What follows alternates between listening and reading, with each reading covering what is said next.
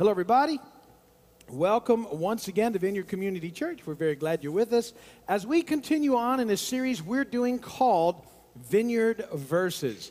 Vineyard Verses, what we're doing is we're working through some foundational passages of Scripture, and I'm breaking them down a week at a time, and then we're talking about what each verse means in these passages, and then I'm encouraging you to memorize them. There's just something very powerful about having some Scripture memorized. And when you have it within you, you have easy access to it. The Holy Spirit can remind us of those Scriptures, and we can remind ourselves of those verses in different situations. So it's important to sort of build up a library of verses. And this is just an opportunity for you to do that. If you haven't been memorizing them as we go, I would encourage you to start with wherever we're at and just let them build up inside of you. We can't always, in the midst of our day, get to a Bible when we need it, or get to our electronic device and open it up. And so if the Scripture is available to us, it's very helpful. I think, all the time, one of those verses that I'm at all the time is those Philippians 4 verse. It says, do not be anxious about anything, in verse 4-6, but in everything by prayer and petition with thanksgiving, present your requests to God. Knowing that is so helpful, because when I start getting anxious and worried, the quicker I get to that verse, the better off I am. So it's really just a matter of time. Once I get to that verse, I'm okay. Really, it just changes everything. But whatever that length of time is where I've decided to worry about it and try and fix it in my own strength, that's miserable time. So knowing that verse is a powerful thing. Knowing the access that we have to God in the throne room. Therefore, brothers and sisters, since we have confidence to enter the most holy place by the blood of Jesus, that's back in Hebrews. And we learned all of those verses, what it means that we have access to the living God 24/7. And all of the verses that we talked about in there are just a reminder of who He is and how much He loves us in the process. So we've spent a lot of time working through those passages. Now we've just started working through a passage of Scripture in 2 Corinthians 5. These are verses 17 through 21. And I've said these verses, to me, really are foundational to our mission as a church. And we have a pretty simple mission statement here because I want everybody to know it. And so we kept it simple. I like things simple. And our simple mission statement is one more. We even have a sign, one more. And so you start, that kind of, but people remember that stuff, and it helps us. One more what? One more lost child back to dad. That's what we're all about. Everything we do is about that.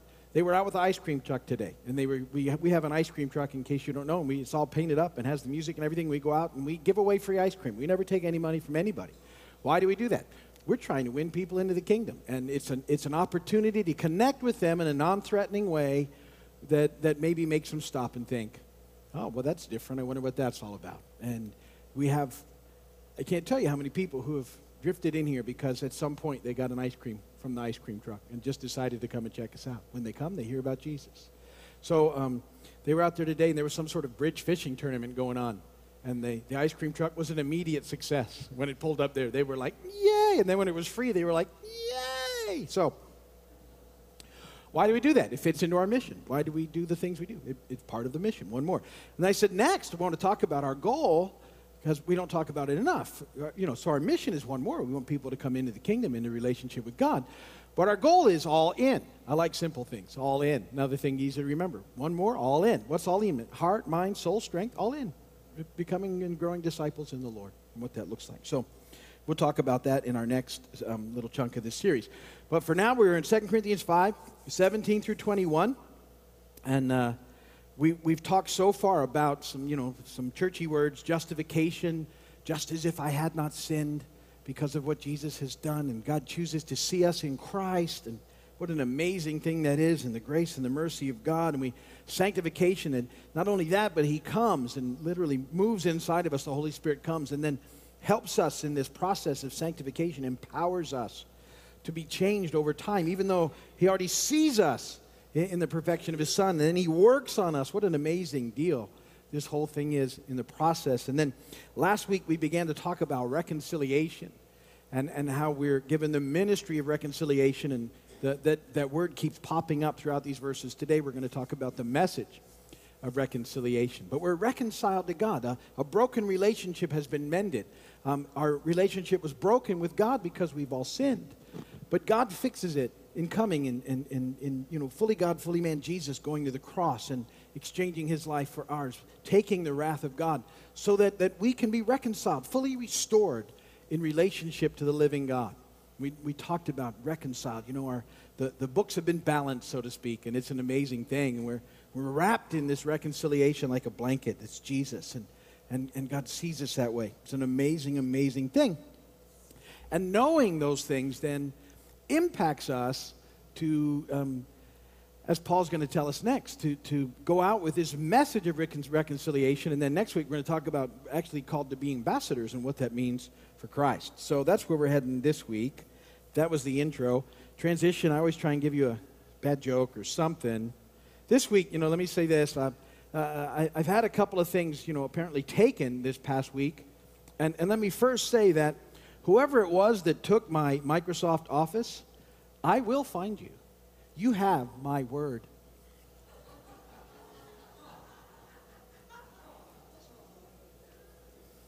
Someone also took my mood ring, and I don't know how I feel about that.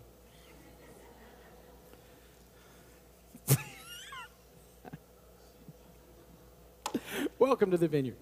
Scripture reading here on purpose, 2 Corinthians 5, 17 through 21. Therefore, if anyone is in Christ, he is a new creation. The old is gone, the new has come. All this is from God, who reconciled us to himself through Christ and gave us the ministry of reconciliation. That God was reconciling the world to himself in Christ, not counting men's sins against them, and he has committed to us the message of reconciliation. We are therefore Christ's ambassadors. As though God were making his appeal through us, we implore you on Christ's behalf, be reconciled to God. God made him who had no sin to be sin for us, so that in him we might become the righteousness of God. Blessed be the word of the Lord. We're going to dig into verse 19 today. God was reconciling the world to himself in Christ, not counting men's sins against them. And he has committed to us the message of reconciliation. What an amazing verse. In Christ, God's not counting our sin against us. That's huge. And he has committed to us this message of reconciliation. So let's talk about that for a minute. The message of reconciliation, that word there, message, it's from the original language, logos. It's a communication where the mind finds expression. It's the word.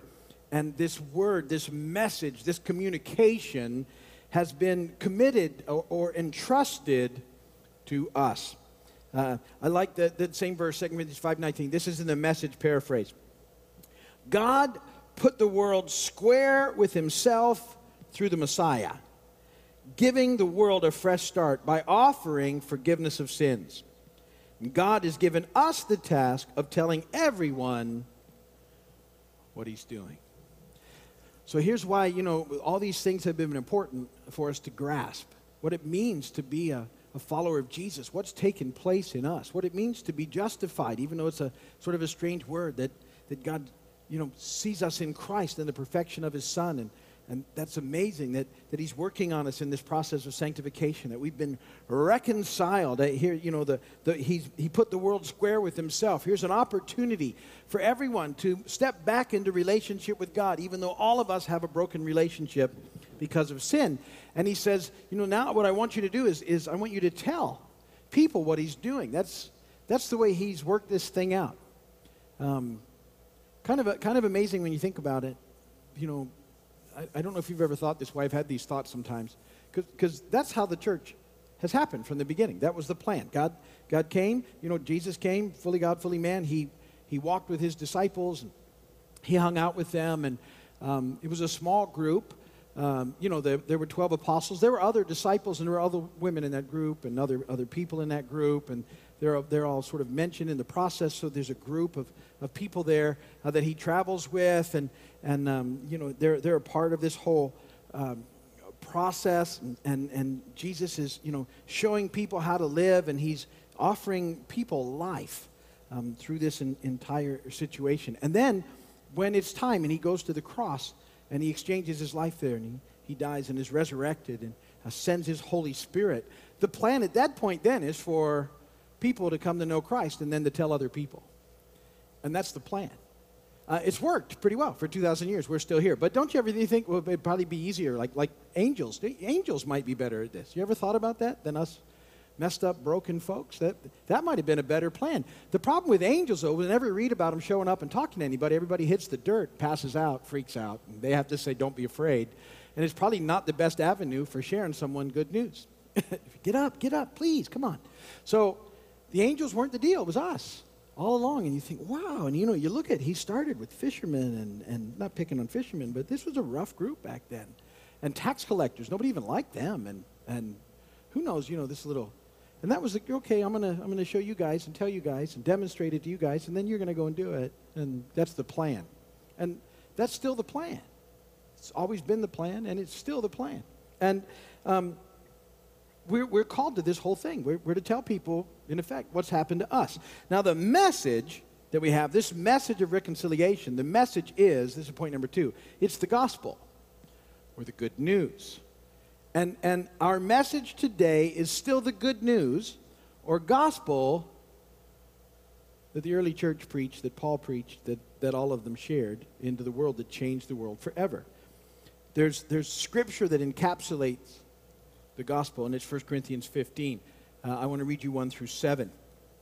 Paul says, now, brothers, I want to remind you of the gospel I preached to you, which you received and on which you have taken your stand. By this gospel, you're saved, if you hold firmly to the word I preached to you. Otherwise, you have believed in vain. For what I received, I passed on to you as of first importance. And here we go. This is the heart of the message. That Christ died for our sins, according to the Scriptures. That he was buried, and that he was raised on the third day, according to the Scriptures. And then he appeared to Peter, and then to the 12, and after that he appeared to more than 500 other brothers at the same time, most of whom are still living, though some have fallen asleep. And then he appeared to James, and then to all the apostles, and it goes on from there. The heart of the gospel, of the good news, is found primarily there in verses 3 and 4. Christ died for our sins, according to the Scriptures. He was buried, and he was raised on the third day, according to the Scriptures. That's the heart of it. If you can remember those three things, you've got the heart of it. He died for our sins, he was buried, and he was raised on the third day. Everything sort of comes out of those three things that we need to know. That's the heart, that's the power, that's the gospel, that's the good news that Paul preached. Know, as a caveat to that, if you can remember a fourth thing when you're trying to think about what's the gospel, what's the good news, that he also appeared to a whole bunch of people resurrected. Not only to the apostles, but to 500. So there were hundreds of eyewitnesses to the resurrection. People want to dismiss it and say it didn't happen, it's a big story, and yet there were hundreds of eyewitnesses, and when Paul wrote that gospel in 60 A.D., they were still, a lot of them, alive. And he was saying, go ask them, they saw it. So you don't have to just take my word for it. Here are eyewitnesses, which are like the best form of testimony you can have. Hundreds of eyewitnesses that understood what took place. And that would back this up, that he died for our sins. Important that you know that when he died for our sins. He didn't just faint or pass out or, shortcut this whole deal. He died. And if you ever wonder about that, crucifixion was horrific, and you wouldn't come off of there alive. So he died for our sins. He was buried, and he rose again on the third day. That's the heart of the gospel message. That's the good news. That's the gospel. That's the message that we have to share with others. That's the message and the power that changes lives. Getting that and understanding that whole process, that he died for our sins. When you get that, you realize that, it's part of, we have all sinned, and that's caused this problem with God that we have, and he's come to pay for that. He's come to take care of that. He defeated death, which is the thing that, it's the biggest fear that people have, so that we might have life, and then he demonstrates that in being resurrected on the third day, the first of many. And we wait for that process. So that's the heart of the whole deal that we have in this message. Now, Paul says something great, and he says this, and this is point number 3. He says, I am not ashamed of the gospel. I'm not ashamed of this good news. I'm not ashamed of this message that I've been called to. And he says in Romans 1:16, I am not ashamed of the gospel, because it is the power of God for the salvation of everyone who believes. First for the Jew, then for the Gentile. He actually says not only is he ashamed, but if you backed up just a couple of verses in Romans 1:4-15, he says he's actually under an obligation because to tell people the good news. I am obligated both to Greeks and non-Greeks, both to the wise and the foolish. That is why I'm so eager to preach the gospel also to you who are at Rome. See, Paul was so aware of the amazing gift that he'd been given in his encounter and his relationship with Christ, that he actually felt obligated to tell other people about it. He got, what an amazing deal, the best deal in the universe. Remember, he was actually trying to stamp out the whole thing. He was actively pursuing Christians and having them hauled off to prison and carted away so that they could be tortured or killed or whatever he was doing. That was what he was after. And Jesus met him on the road and said, no, that's not how it's going to work. You're going to do this. His encounter with Jesus was this amazing encounter. And when he realized what happened in that, what happens to all of us, and that we're restored into relationship with God, not by anything that we've done or by our works or our performance or anything else, but because of his love for us, that he's made this way for us in Christ to be reestablished in relationship with him. When Paul gets that, he says, I got to tell other people. There's nothing like this. There never has been, there never will be. Best deal in the universe. I've got to share it with other people. And so because of all that Jesus had done for him and in him, Paul looks at pre-Christians, is my favorite word for them, and he felt an obligation to help them. He didn't look at the lost with contempt or disdain. He sees the beauty of their potential, and he desperately wants to share the gospel with them so that they can experience life in Jesus as well. Paul had experienced the amazing grace of God, and he wants to share it with others. Now, in Paul's day, just like in ours, many pre-Christians just don't want to hear this. He says Greeks, non-Greeks, foolish and wise alike are often not interested in hearing about the love and forgiveness and mercy and grace of God. Perhaps you've encountered that. There's a lot of people that just don't want to hear the good news that we have to tell them about. Some of that now is our fault. We've probably not been as wise about this as we should be.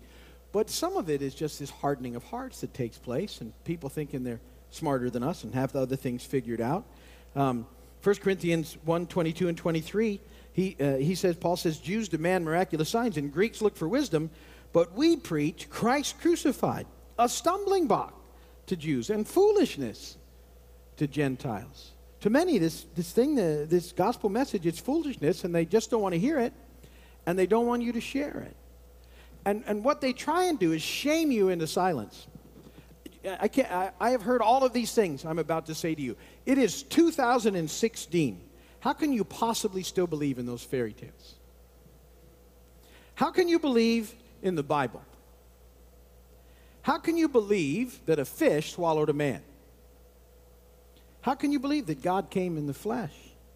And the list goes on and on. I have people just look at me and say, don't you understand all of these things now that we know, and how smart we are, and how vast our knowledge has come, and we can check everything out now on the phone, and instant access to all the knowledge in the world, and how can you still believe in those fairy tales? And they try to shame us into silence.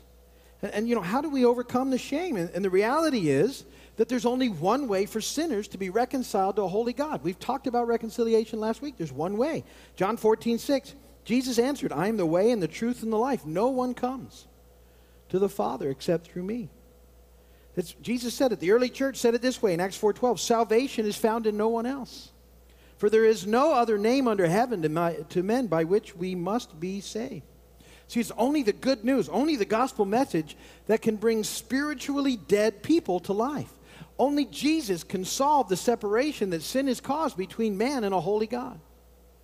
Well, that seems awful intolerant. That seems really arrogant. Who do you think you are? You should be ashamed of yourself.